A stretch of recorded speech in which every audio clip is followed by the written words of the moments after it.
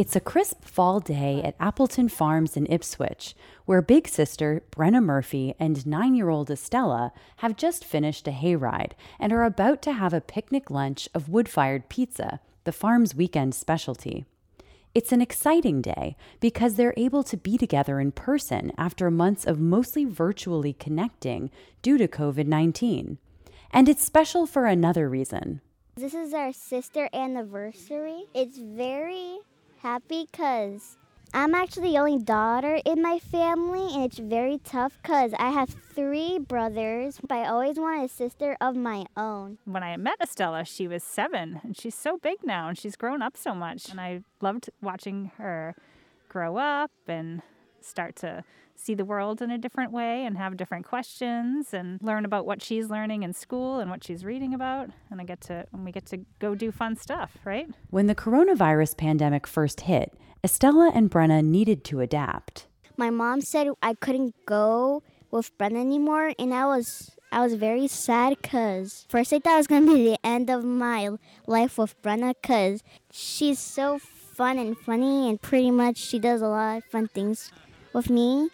It's pretty fun with having a sister, even though the world's having a hard time right now. Deborah Ray, CEO of Big Sister Association for more than a decade, knows how important the relationships between the sisters are in helping girls to thrive in all aspects of their lives, and that those relationships form and strengthen over activities and shared experiences. We didn't want to put anybody in jeopardy, so we created this virtual toolkit of ideas for big and little sisters. We took all the activities that we knew that they liked to do together, and we figured out a way for them to do it virtually. This meant shared experiences like baking, painting rocks, and playing games in real time while being connected via a screen. Kids' crossword puzzles and word searches and other word games. I would share my screen and we'd do them together, and she'd read the clues and think up the answers and tell me how to spell it and everything. And for those little sisters who don't have the technology at their disposal,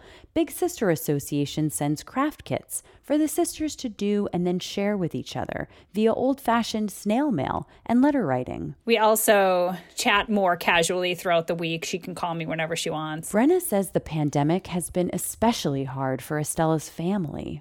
Her mother contracted the coronavirus and spent time in the hospital. Estella and her brother also tested positive and needed to quarantine with their mother in a bedroom of their Chelsea apartment. Additionally, Estella's mother was furloughed from her job as a security guard, and her father lost his job. There's just been a lot of challenges, so I've also been trying to be there to talk to her about what's going on and things that she's worried about, and just trying to make sure she knows that I'm there for her if she just needs someone to talk to. Ray notes that these relationships are particularly helpful during this time, where research shows that feelings of isolation impact mental health and increase depression, especially among girls who are heavy users of social media and who may compare themselves to peers who are able to spend more time outside or perhaps see their friends. It is every week. We're hearing stories from big sisters who know that that little sister is feeling alone and isolated.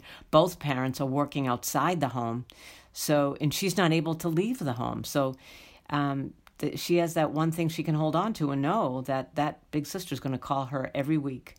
And she's going to have somebody to confide in, to talk about her fears, her concerns, her sadness, and her joys. It's fun to have a sister that always looks up for you, and your sister will help you, because that's what sisters do. For WTBU, I'm Valerie Wences.